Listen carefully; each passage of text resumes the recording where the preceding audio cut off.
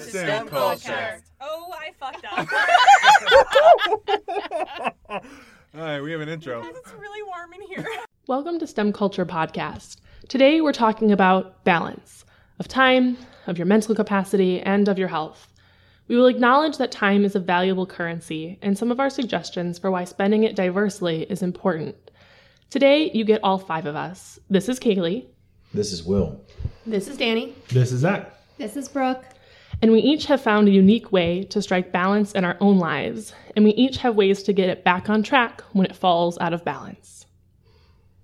This episode goes out to all the people who were able to say no to drugs, but still go to weddings and baby showers. So what is balance? By definition, balance is a condition in which different elements are equal or in the correct proportions. Work-life balance is a term used to describe the balance that an individual needs between time allotted for work and other aspects of life. The outline for today. First, we are going to discuss balance as it relates to balancing work and life. Then we'll talk about how balance helps with mental health, and end by talking about the role of hobbies in balance. As I had mentioned in our life episode, I believe that work and life are kind of impossible to separate from each other. For example, if you receive a raise or lose your job, that directly affects your life. And as I was talking about last episode, the loss of a family member or someone close to you can really affect your work. So we want to know, for those at the table here, how have you taken a portion of your work or life and used it to shirk other responsibilities? And I'll go ahead and throw my hat in the ring. For me lately, one thing I've been doing is I'll get really into some part of my dissertation project. And when I'm into it, that's all I want to do, thinking about it all the time. And that sort of sounds like a good thing because I'm trying to finish the dissertation and that will potentially help. But the problem is that then the other areas of my life suffer. So I don't spend as much time really being present with my significant other. And I stopped taking care of myself. So that actually can have a negative effect on my overall well-being. So that's how work can take away from the rest of my life. But then, historically for me personally, I've spent a lot of time and wasted a lot of time probably playing video games. Mm-hmm. And that hasn't been such an issue for me anymore, except occasionally, like when Red Dead Redemption 2 came out, and I spent an unspecified number of days and hours just completely obsessed with that game. So I've definitely taken that both ways. Yeah, and I'll say too, in response to the video game, I'm honestly the same way when new Pokemon games come out for my Nintendo DS. So I really have to wait until there's maybe spring break or winter break or summer so that I can let myself get that level of obsessed with it so it doesn't affect my work. But I do find on the other end of things that when I'm really stressed out or I'm depressed, that I will absolutely throw myself into my work and really try and ignore the things that might be causing those feelings. So kind of what Will had mentioned going off of that, and I didn't realize that I did this until Will just said this now, but instead of going into my work for a long period of time, I'll do this kind of on a micro scale where I'll be at work for a very long time into the morning hours. And I'll instead just blow off whoever I had plans with or whatever time I'd set aside to be social and make those social connections that are really important for my personal well-being.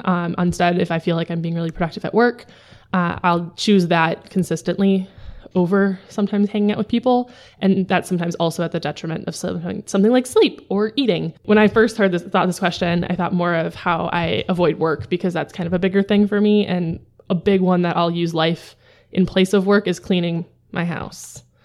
Yeah, that's really something that I do. So if I have a big project coming up that I know I need to tackle or start on, I will avoid by cleaning house or organizing a drawer or doing something that's absolutely in avoidance of whatever. Just that starting process is really difficult for me. And so that's what I hate the most, and that's what I will avoid. Swallow the frog. Yeah, swallow the frog. Still no one has really responded to me, though, about ever having heard about what we're going to just keep saying the it. frog means. No one else has heard of it. Mark Twain said it. Show me the receipts. Tell us more. Tell us what you mean when you say that. Yeah, so swallow the frog is something that, like, you know, you have something looming in your life, like a project that you want to do, and instead you avoid it by doing other things. And so swallow the frog is this concept of do what you dislike the most, or you know that you're avoiding the most. Do that as your first thing of the day, so you get it off your plate, and so that everything else that comes behind it, it's easy to do because you've already done the largest, most daunting thing on your task list. Yeah, and that harkens back to our work episode 5. So for me, I've often used work to get out of my other responsibilities. For example, I would rather be in the lab. I don't particularly enjoy writing, but I'm using it as an excuse every now and then to not teach. And I have an obligation from my department to teach. And I know that I have sometimes shirked responsibilities to not do that, mainly because I guess you can call it senioritis, even though we don't have 4 years or something like that. It's a 5th-year-itis, which sounds like a horrible disease. That I would avoid teaching at this point. But at the same time, I've used my other, I don't want to call it a side hustle, but my other responsibilities outside of my research and writing and even teaching to avoid doing research and writing. So there's always an infinite circle or a never-ending loop of, I don't want to do this, I'm going to do something else. I should really concentrate on how much time I've spent on this, but I don't. And then I just watch TV. Yeah, I have that exact same thing written down is I use work to avoid other work. So I'll use the orgs that I'm involved with in place of doing the bench work. And that's how I usually end up at lab really late because I'm not doing my bench work. And then if I kind of put off as much as I can doing the other things, then I'll finally go do my bench work. And I'm like, oh, but if I could start these other experiments, then I don't have to read or write or do other parts of research that I dislike more. So yeah, work for work is a big one. So you can probably hear how we're all really valuing our time, and we know that when we're also trying to avoid certain things. So it's good to remember that time is really the most valuable currency we have as graduate students, perhaps other than grant money. And it is important to check your time balance when considering a new draw on your time. So let's talk about saying no in the least asshole-ish of ways. But first, a warning before we get into this next section. I, Danny, currently hold the record for most curse words said to date in our podcast. It's one of the many benefits of transcribing our episodes. We can go back, and by we, I mean me. I can go back and see how many times I've said fuck. Add it one more. It's a lot. It's now 14. That is an accurate number. So I currently hold that record, and today we are going to blow that out of the water, and other people are going to start cursing besides me by talking about fuck budgets. Now, this concept comes from The Life-Changing Magic of Not Giving a Fuck by Sarah Knight.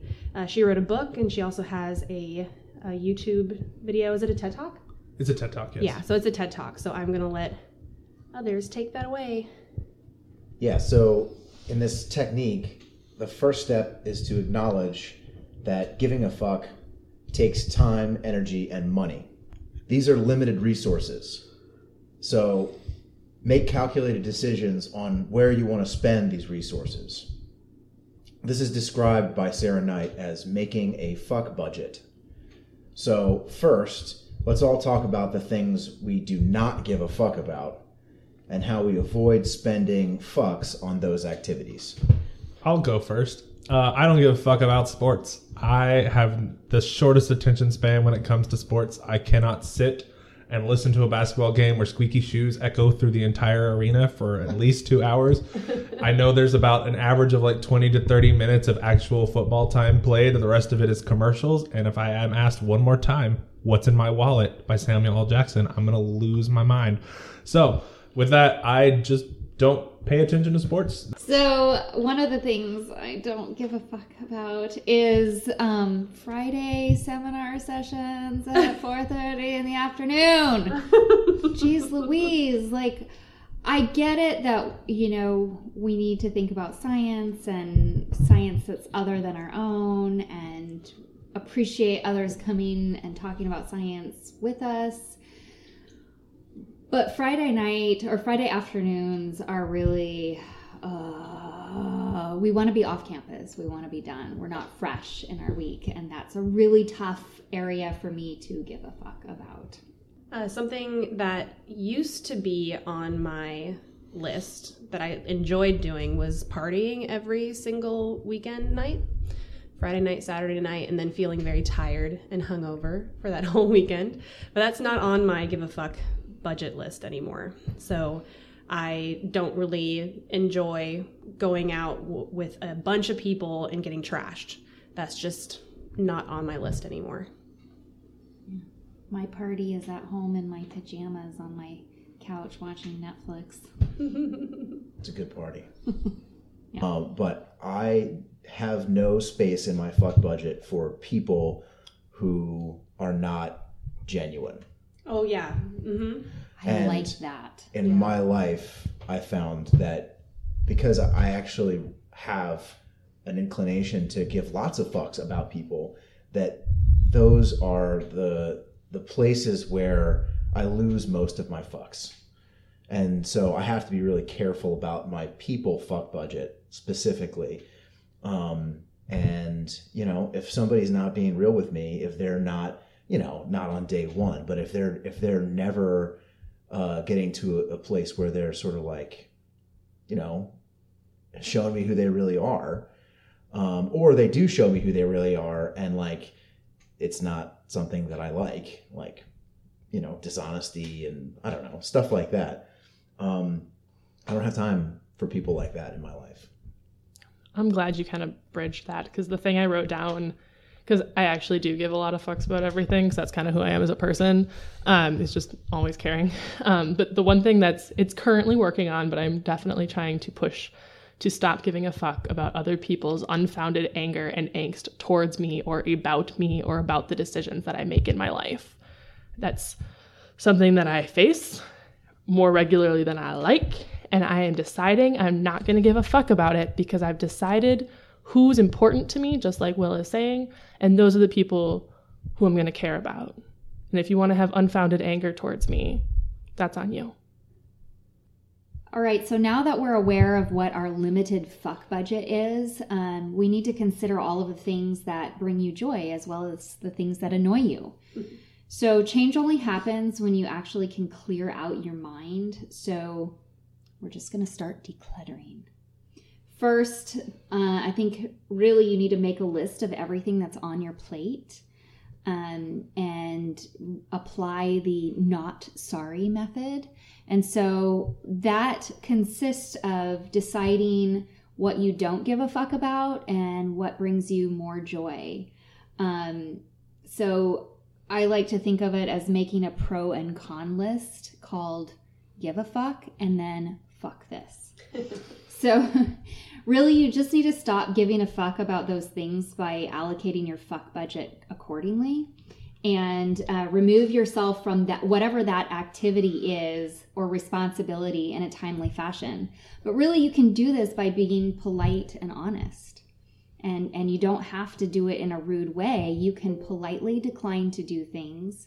You know, but I think the one thing that she says in her, that Sarah Knight says in her video is that, you know, reply very soon with a polite and honest, no, thank you for thinking of me, but I don't have time, you know, whatever it is that you feel like you don't want to give a fuck about, you can say it in a very nice, kind way.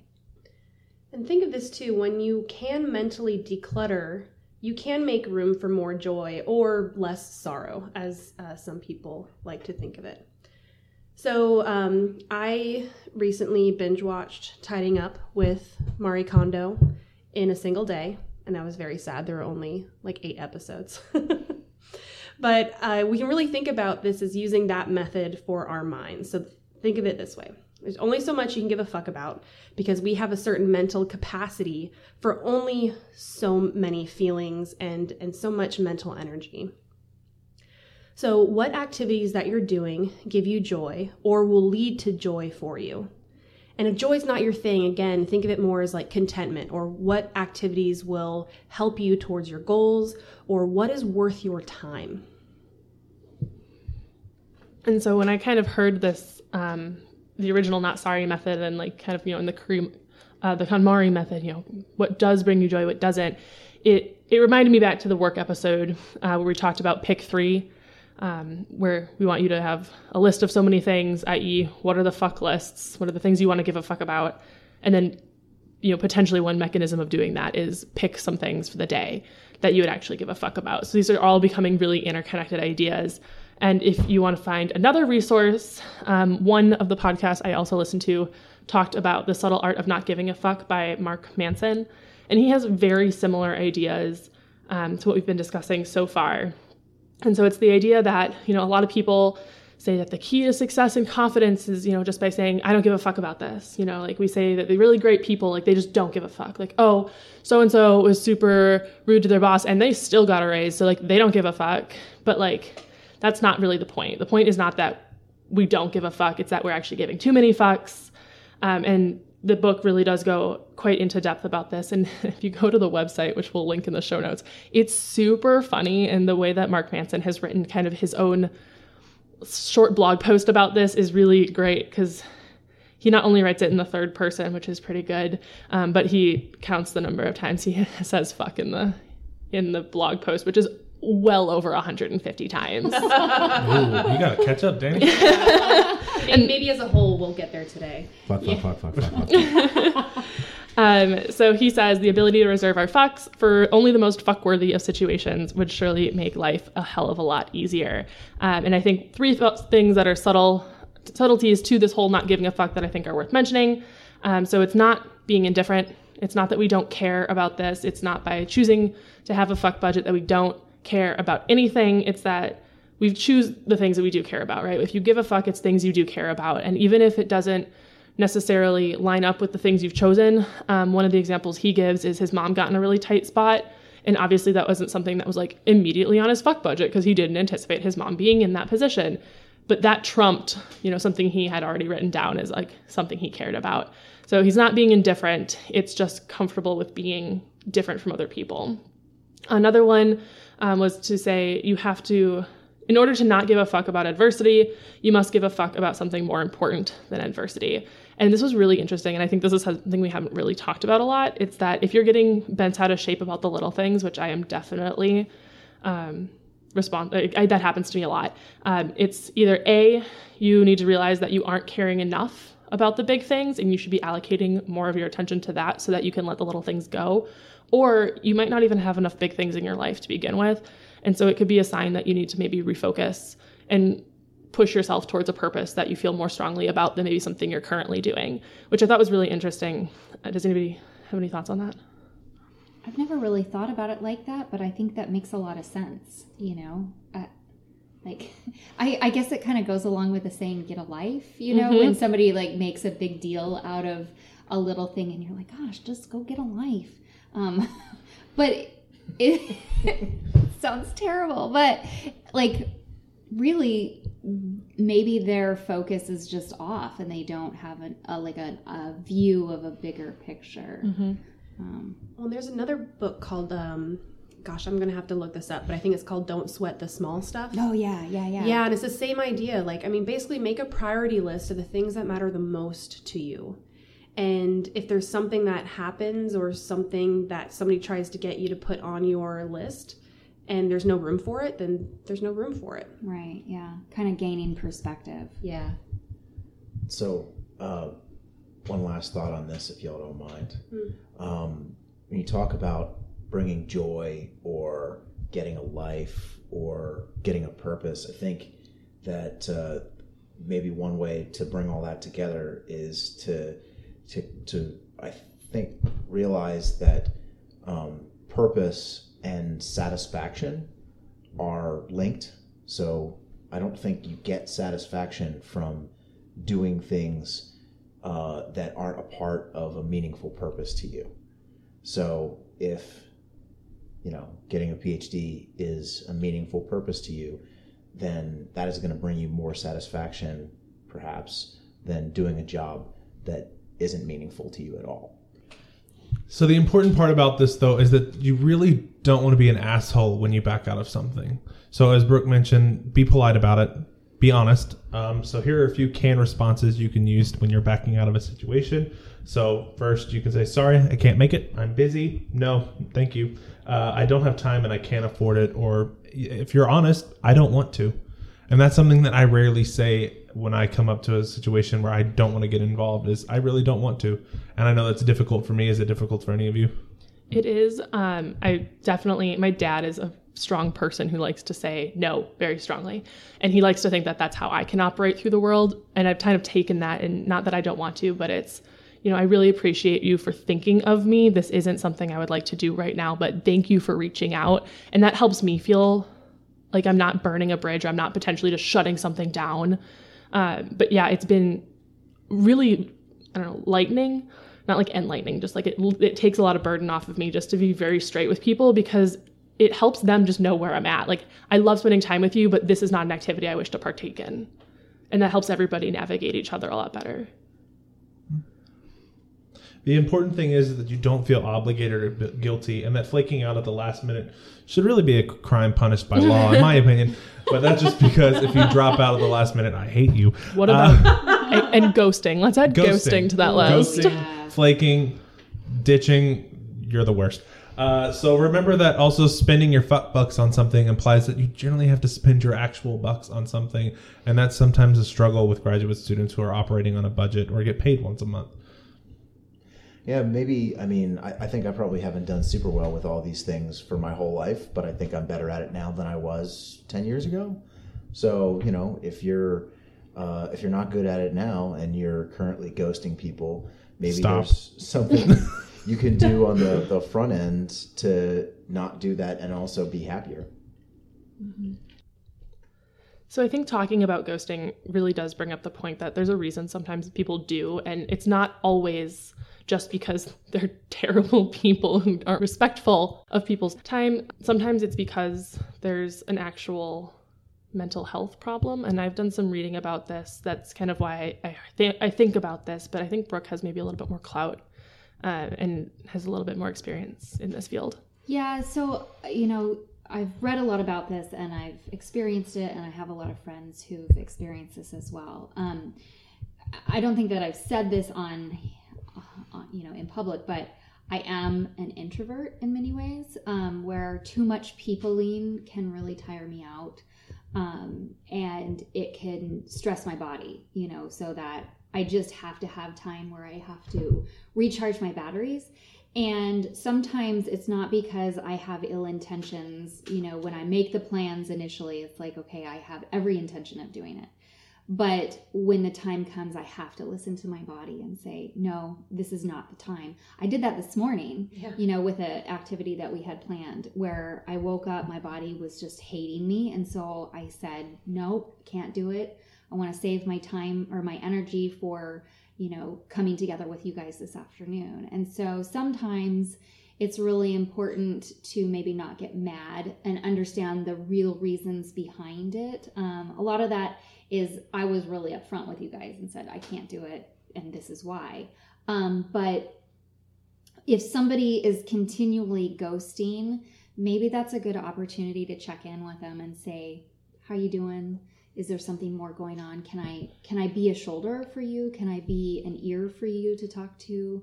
Because it could be a sign that there's something more going on, and it's better to be a supportive friend than just get angry about ghosting. So, just another thing to look at. Mm-hmm.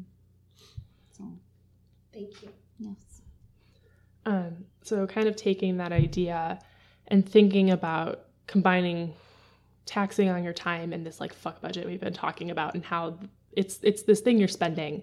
And so when we think about how you spend your money, we can kind of think about it like an overdraft. And this can sometimes because for some of these mental health problems that Brooke was bringing up, if you overspend on your fuck budget, you're now in this deficit that is very stressful. If you actually think about your own personal bank account, if it starts running low, or you realize, oh crap, I have a bill coming up, like you have a big event coming up that you're going to have to put more energy into, oh gosh, like, and you're overspending on things that don't matter to you as much, it puts you in this really stressful situation, and you end up living your life with a lot of anxiety.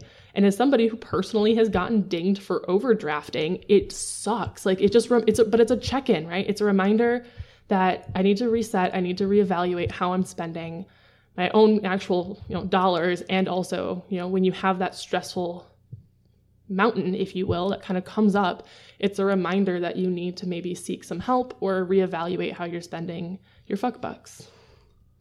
So in speaking about mental health, let's talk a little bit about the services your university should and hopefully does offer. So hopefully your university offers some kind of mental health services, and they may provide these, they may provide counseling for graduate students on a sliding scale or maybe even for free. There also may be support groups at the counseling center or perhaps through the graduate school. So like our university just started a dissertation support group. There also may be a graduate student association at your university or even a departmental grad student society that could be an unofficial peer support group for you. Now, there's many hurdles we as grad students need to overcome to get to a balance or integration of work-life balance that works for you.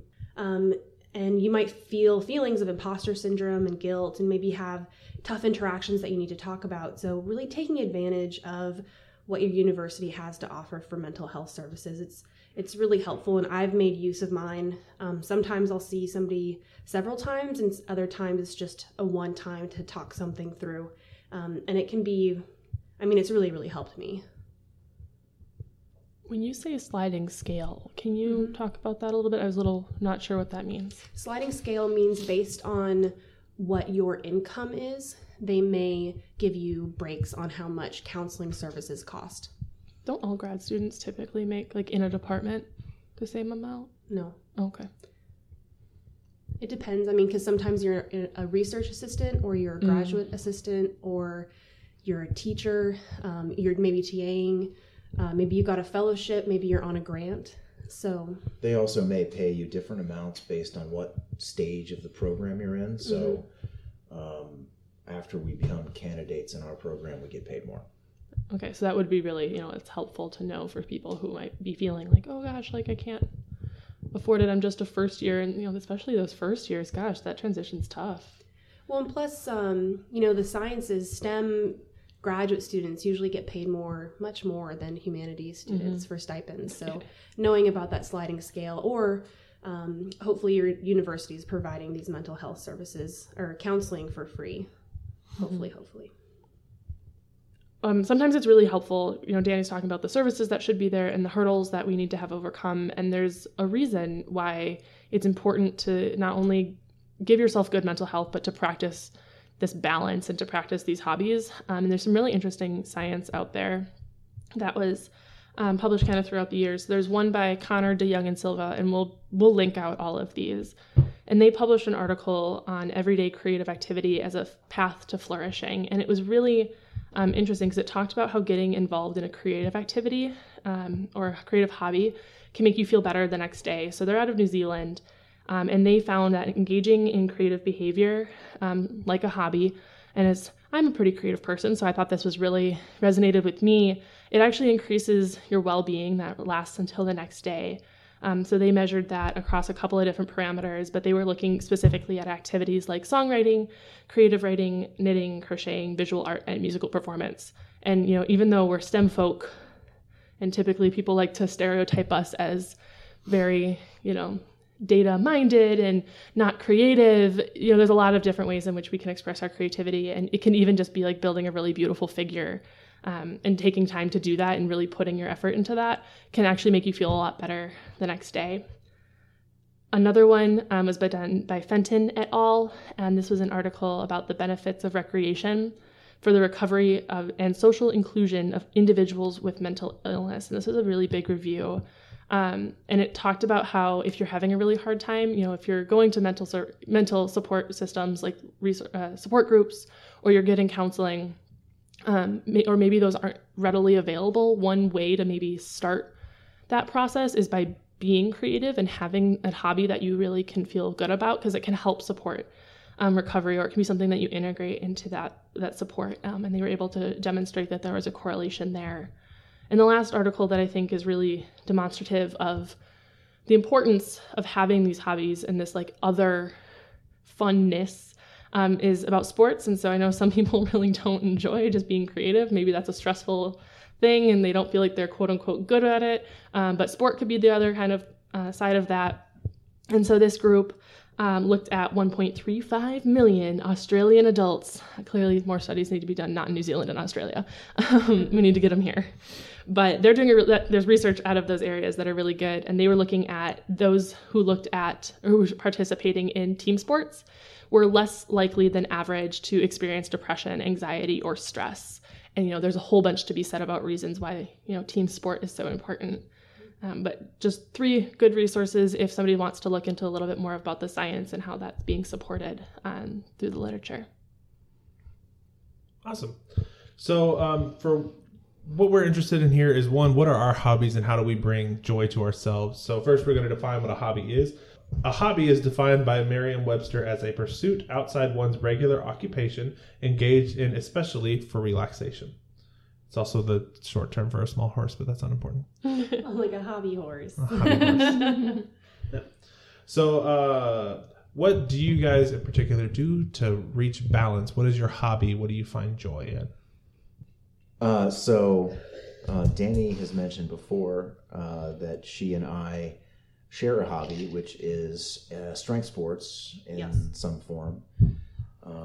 So we go and we throw heavy weights around in very particular ways. Danny does powerlifting, which is squat, bench, and deadlift.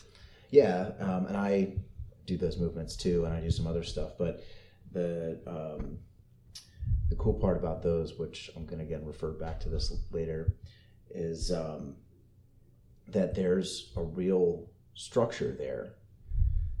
Squat, bench, and deadlift, if you don't already know, are very actually complicated movements to do right. And not just do safely, but to really optimize your power. And so there's some real stuff to sink your teeth into there. But, if you go to the gym and you're safe, but you don't quite, hit your numbers, the consequences of that are not life-altering. So for me, it's almost like meditation, and I'm not the only one that feels like that. There's actually a Washington Post article that I found that makes the same argument that I'll link in the show notes. Yeah, and powerlifting for me, it's really empowering for me.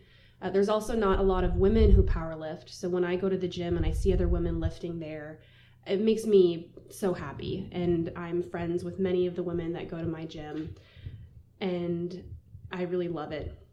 And it is a kind of meditation as well. So it's something that I can really engage with my brain and really think about the science and everything behind what I'm doing. But it's also this quiet moment right before you lift something really heavy where you just get set and you go. And there's just something really magical about that for me. Especially the repetition, I gotta imagine that's extra. I hate repetition.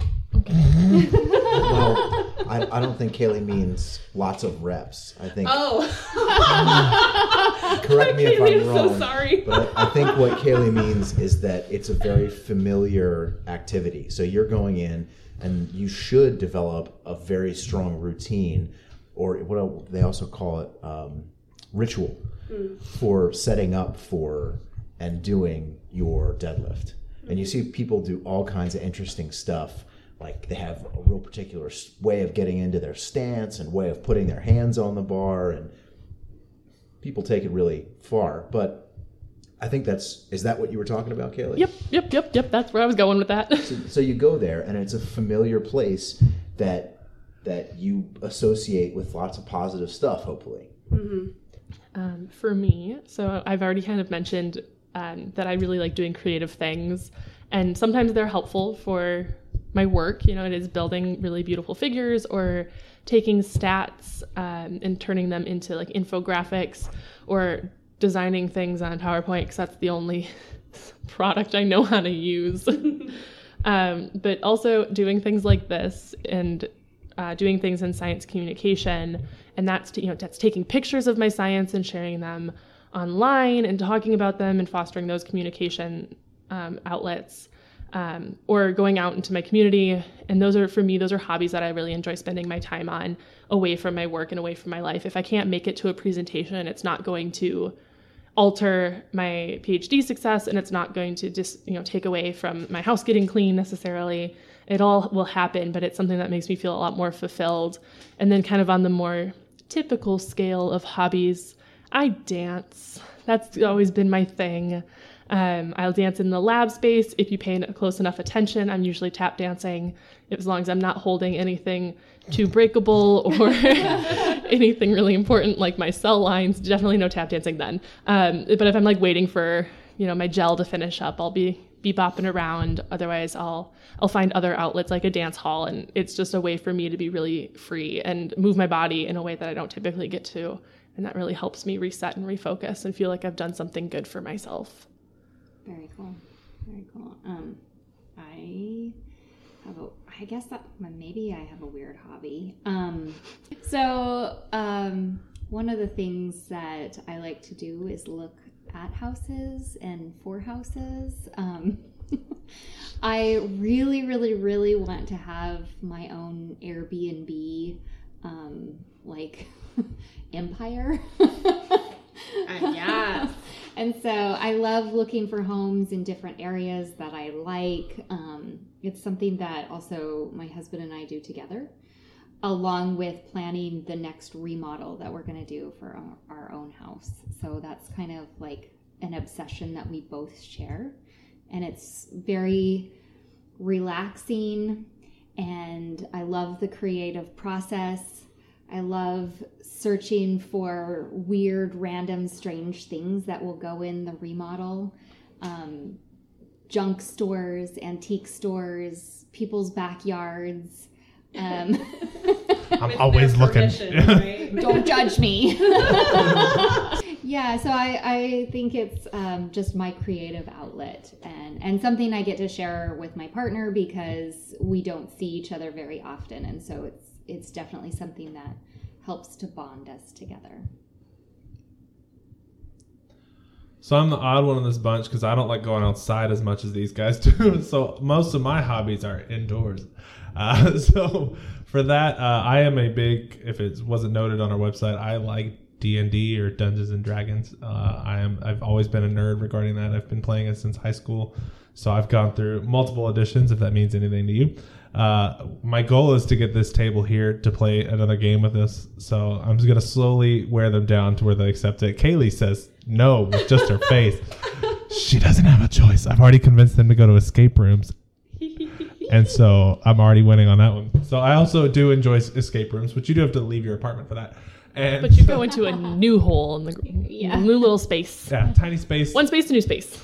Maybe there's additional rooms attached to that, but I do enjoy video games. And one thing that I like about it is there's another additional social aspect of it. So I don't necessarily talk to everybody from work when I come home. My own social network is online, and so I have like this game that I've been playing for years now, and I can log in and see my old, it's called a clan in this case. It could be a guild, whatever you want to refer to it. And it's a bunch of people that I've known for years that I've just known on the internet, and we just chat and hang out and shoot stuff. So also one thing that I think we mostly all do except for Zach, and two of us happen to be partaking in this particular hobby concurrently. There is, yep, that sound.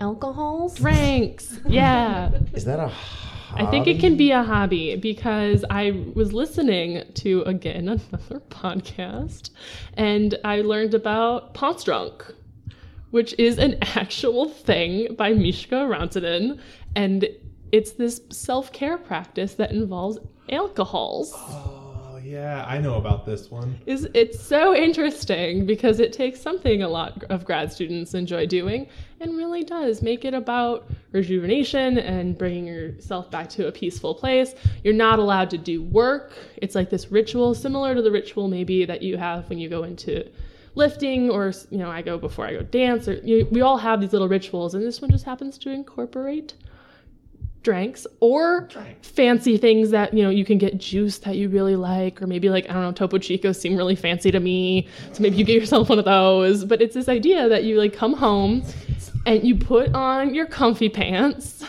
and you get Ponce drunk. And I'm saying it like the Finnish people might, because I don't have quite the right accent. But Ponce drunk is this practice where you don't do work. There's like a list of 5 things that you like should or should not do while doing Ponce drunk. And obviously, like, if you start feeling sad or lonely or have negative feelings, you should immediately stop doing Ponce drunk.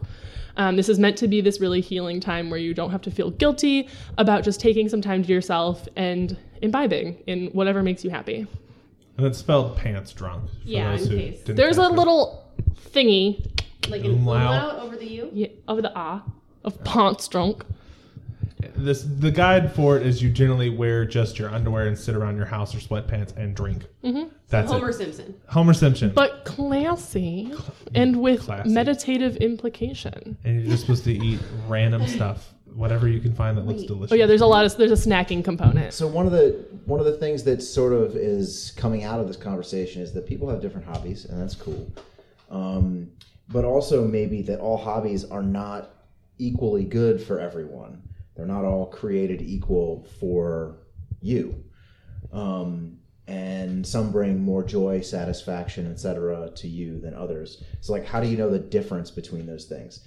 And I'm going to make a couple of suggestions about ways you can think about your hobbies, and I want you guys to tell me what you think about them. So some hobbies that can be really good for people are structured play. And what I mean by that is activities where there are rules and stakes of some kind. So that's the structure. But the stakes are not like real life stakes. So like I mentioned earlier, if you go in the gym and you don't hit your numbers, like that matters to you, but you're not going to lose your job. And it won't be devastating. So the upside of the structure part of the play is that it gives you the opportunity to get satisfaction out of these things that are lower stakes, and also maybe develop skills like concentration and stuff, all with your free time and without the stress of those consequences. So one thing that's important is that if it stresses you out, maybe it's not really a hobby, and you should consider how it fits into your fuck budget. Brooke is pointing very aggressively at Zach right now. I mean, why is that? So the relationship I had to this was a discussion we had prior to recording, was that sometimes I find that D&D can be stressful, particularly for those who, if you've ever played, there's a person who runs the game and then there are all of the players. And the person who runs the game has to prepare. I have to put a story together. I have to know the rules of what you're going to do today. If you do something weird, I have to break out improv skills that no one's used in 20 years. I'm not that old. In like 5 years. So with that, it can be a stressful thing. And I've actually had to pull away from that recently. I was running 4 games. Oh my goodness. 2 of them were the exact same story, so I could be like, it's the same thing and not worry about it. But it put a lot of mental stress on me that I couldn't manage it anymore. And so I just backed away, saying, you know what, I can manage being a player. That is the fun I get from D&D, is I get to sit at a table and be a douchebag, or play a bard who just sings constantly, which really annoys everyone else. I really want to hear that. Well, if you play D&D, you can. So with that, there are some parts of your hobbies that can be stressful, and if that's the case, pull back, find something else if you can. Maybe it's not something you've invested a lot of money in books for, but well, I mean, the other side of that is that it was clearly a creative practice for you. And so, like Kaylee was saying earlier, that creativity, that really does have benefits, I think, for your well-being. So I'm not saying that you should drop the hobby necessarily, you, Zach, or anybody out there in TV land, but reevaluate. Think about, what are you getting from it and how much are you giving to it?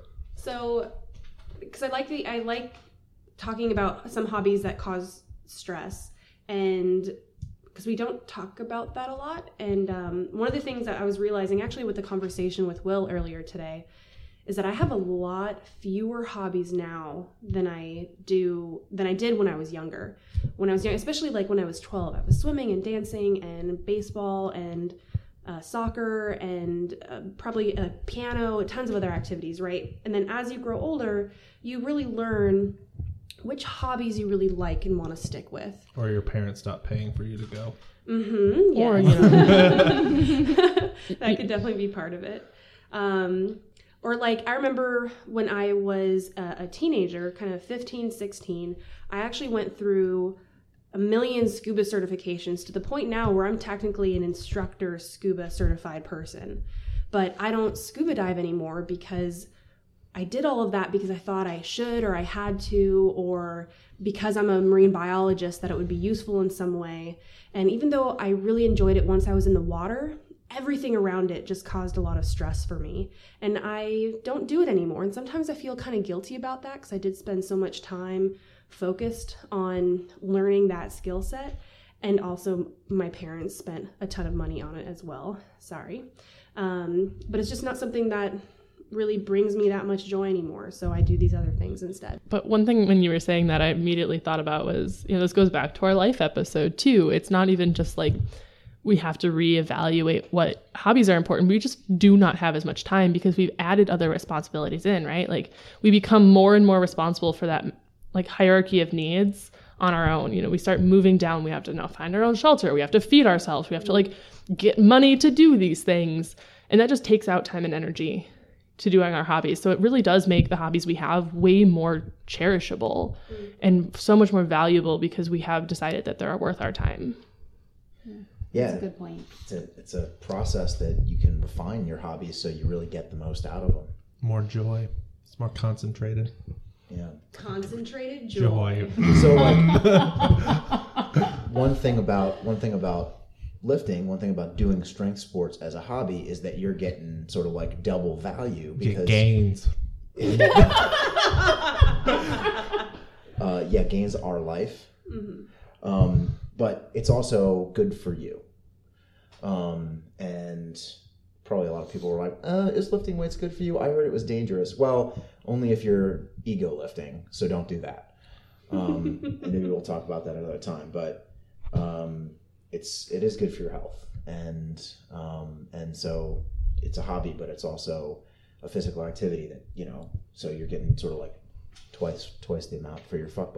So I have one more thing I wanted to bring up about group play in particular. For me, another one of my hobbies that I had mentioned before is I picked up playing basketball after my whole tenure as like an organized sports player as a kid.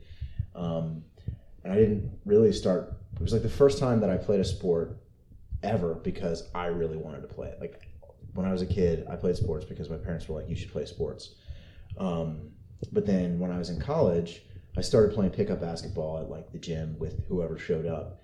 And I found that it was really satisfying. And I thought about it for a long time, and I think I sort of understand why.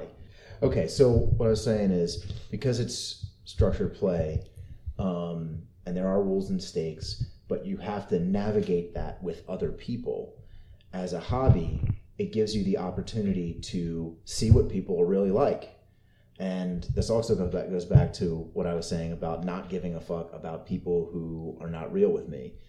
I find that playing pickup basketball with a bunch of people gives me the opportunity because to see who they are as a person. Because if you value your team winning over sportsmanship in a situation where the outcome literally does not matter at all for your life, that says something about who you are to me. And so it gives you an opportunity to really learn about people in a deep way and therefore build a sense of community, which we also discussed in a previous episode has positive health benefits. So as graduate students, we're often faced with pretty busy schedules, if you haven't picked that up yet, or if you haven't realized quite yet yourself. So what has barred you from balancing your work and life in graduate school? So for me, stress has really barred my ability to balance work and life, or really integrate them well. And it seems to primarily, like the last 6 months, be from mismanaged interactions and bureaucracy. Sometimes because of my mismanagement and sometimes not. And then I really have to retreat into myself and take care of myself and try and get myself back on track.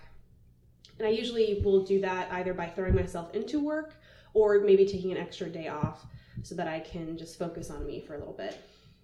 So I had a semester early on in my graduate career, so it was probably 2.5 years ago now. And as Zach mentioned, sometimes grad school can get real crazy. So I had... An exact phrase, just said it that way. So I had a pretty busy research schedule, and I also had a full class schedule. And in particular, I had one class, and I really invested a huge amount of time into the project for the class. It was a team project, and it was something where we just signed up for something that was way more complicated, we realized. And I ended up putting like 40 hours a week into the project alone for a month, probably. And so during that time, I was working literally from when I woke up to when I went to sleep, every day, 7 days a week for like maybe 5 weeks or something like that. And at the end of that time, so all of the self-care, all of the balance just was completely out the window. And for me, I was actually able to maintain that despite constantly raising levels of stress over the time. So it didn't hit me right away. I was able to sort of be okay for a little while. But it got really bad. And there was a night towards the end of that time when it was coming down to the wire on that deadline for that project. And also, I was supposed to be making progress on my research, and I worked a whole day, and then I went and laid down and tried to go to sleep, and I couldn't sleep. And I'm lucky, this doesn't often happen to me, but I literally lay in my bed and wept with like my whole body for I don't know how long, until I was physically exhausted, and then I finally fell asleep. And then the next day I was like, nope, gotta stop this. I'm going to literally lose my shit. And so yeah, that's what happens. Is you have a mental breakdown, and like I didn't have serious consequences from that, and I'm really lucky. But it definitely changed the way that I do things. Yeah, I mean, my first entire year of graduate school was very stressful with stuff that I was kind of working out with bureaucracy. That's probably the nicest way I can put it. And it caused tremendous stress, and my body really hated me for a long time. And so, but there was really nothing that I could do about it. And now that I've made it through that year, all I'm doing is focusing on self-care, like really making that my priority. And it just makes what I'm doing in science that much better, because now it's like, okay, I can think about things, whereas I think in that first year it was truly like survival mode. My hierarchy of needs was very much on the basics. So sometimes we just can't avoid that. It's out of our hands, it's out of our power. And I think that we're all kind of really lucky. The people who are sitting around this table right now are really lucky that we have the ability to kind of make our own schedules, but that's not always, not everybody can do that. Not everybody has that opportunity, depending on the relationship that they have with their PI or what they are expected to do from their program. So, I think we really need to think about how can we make a change in culture to be more, have self-care be more prevalent and prioritized, so that we can be better scientists. Eventually. I don't think I have a big challenge with it. I will very readily push off work if I feel like I need it, or if I feel like my life needs it. I mean, I do say like my life is probably the thing that I will push more often, like getting my car registered. It's weirdly not happened yet, which is weird for me. But like things like that actually require time and planning, because if it's not in like my convenient schedule, then I just kind of won't do it. So it's really the only thing that's barring me from my balance is me. I have an incredible boss. I have amazing friends. I'm very, very fortunate, right? Like I'm sitting here over here like, I'm amazing. So it's me, right? That's the thing that's causing me to have issues with my balance. And that's why I do things like time track, which we talked about in episode 5. And that's why I need those external reminders of, okay, it's you now. You're the one causing issues. Because if I spend a couple of days prioritizing life or the fun things, then I can kind of feel like I'm, all right, go back into work. It's never long enough or disastrous enough, or it hasn't been yet, that I feel like I'm like spiraling or things are so out of whack that I'm really concerned. But I mean, you mentioned earlier that your upbringing, you had at least one role model who was very good at saying no to stuff that he didn't want to do, your dad, I think. Yeah. And so maybe that implies that you sort of come from a personal culture that has healthy mechanisms for this sort of built into it. But everybody doesn't, right? I mean, there are whole countries where the accepted culture is that your whole life is your work. So the example that I'm thinking of is in South Korea. They just reduced the official work week from like 72 down to 65 hours. Yikes. As compared to our 40-hour work week. And so I think a real strong part of their culture is that the expectation is that you're going to spend most, if not all, of your time working. So if that's the culture that you come from and it's not healthy for you, it's not good for you, how do you push back on that?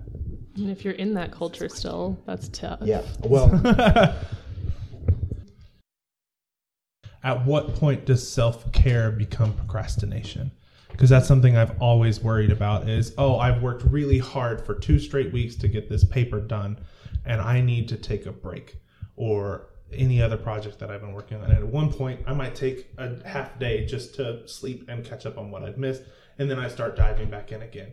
At what point is me delaying the inevitable of actually doing my job procrastination versus self-care? Probably when it stops feeling good. If you still procrastination feels so good. So lately I've been having some oversleep situations going on, and I think it's probably for a plethora of reasons, but at some point it doesn't feel good anymore. Like my body doesn't need this. It's actually causing me just like more stress than it's helping. It's not rejuvenating. It's not like me spending more time in bed is actually what my body needs. And so that's like no longer self-care. That's not me listening to my body. That's something else. So if like you're just taking time, and I think if you really pay attention, you'll notice it, even if I'm like sitting in a bubble bath or like doing something that's like very traditional self-care, there's a point where I'm like, this isn't like doing it for me anymore. If I've like pushed so far past the limit, and I'm like, bubbles are gone. Yes. But like I think that's a really easy sign in that when it stops feeling like it's fulfilling you and it's not serving its purpose. Well, and I think another thing to get back to episode 5 on work is if you're tracking your time and you can actually look back and see how many hours you've been putting into this thing. If you've been working 80-hour weeks or even 60-hour weeks, I think is far too much, then that can be a sign as well. So I definitely have tended to be a procrastinator in my life also. And I totally get what you're saying with procrastinating feels good. I also feel like procrastination stresses me out a little bit. So I think maybe one thing that I do now is I recognize when it's starting to stress me. And I just, I don't know if that's just an unconscious trigger when that procrastination is stressing me out, and I listen to it. But then I think another thing that I do is I try to work a little bit, and if it feels good, I keep doing it. And I think it's a lot of trial and error too. And you'll find the right balance for yourself. To sum the fuck up. Beautiful. We talked about the balance of work and life, mental health, and the role of hobbies in balance. Thank you so much for listening. Next time, we'll be hosting Dr. Chad Starks for our second In STEM episode titled Diversity in STEM with Dr. Brian Chad Starks. He describes his journey to a PhD in criminology and how his experiences with STEM led him to what he's doing today, working to address underrepresentation of certain groups in STEM. Y'all can find us on the socials, Twitter, Instagram, and Facebook as STEM Culture Podcast. Also, visit our website at stemculturepodcast.com for show notes, references, and information about our guests and contributors. We also come up first on the Google. Until next time, don't forget to consensually hug a grad student, or at least buy them a coffee or a double sweet Thai tea. Frick on a stick!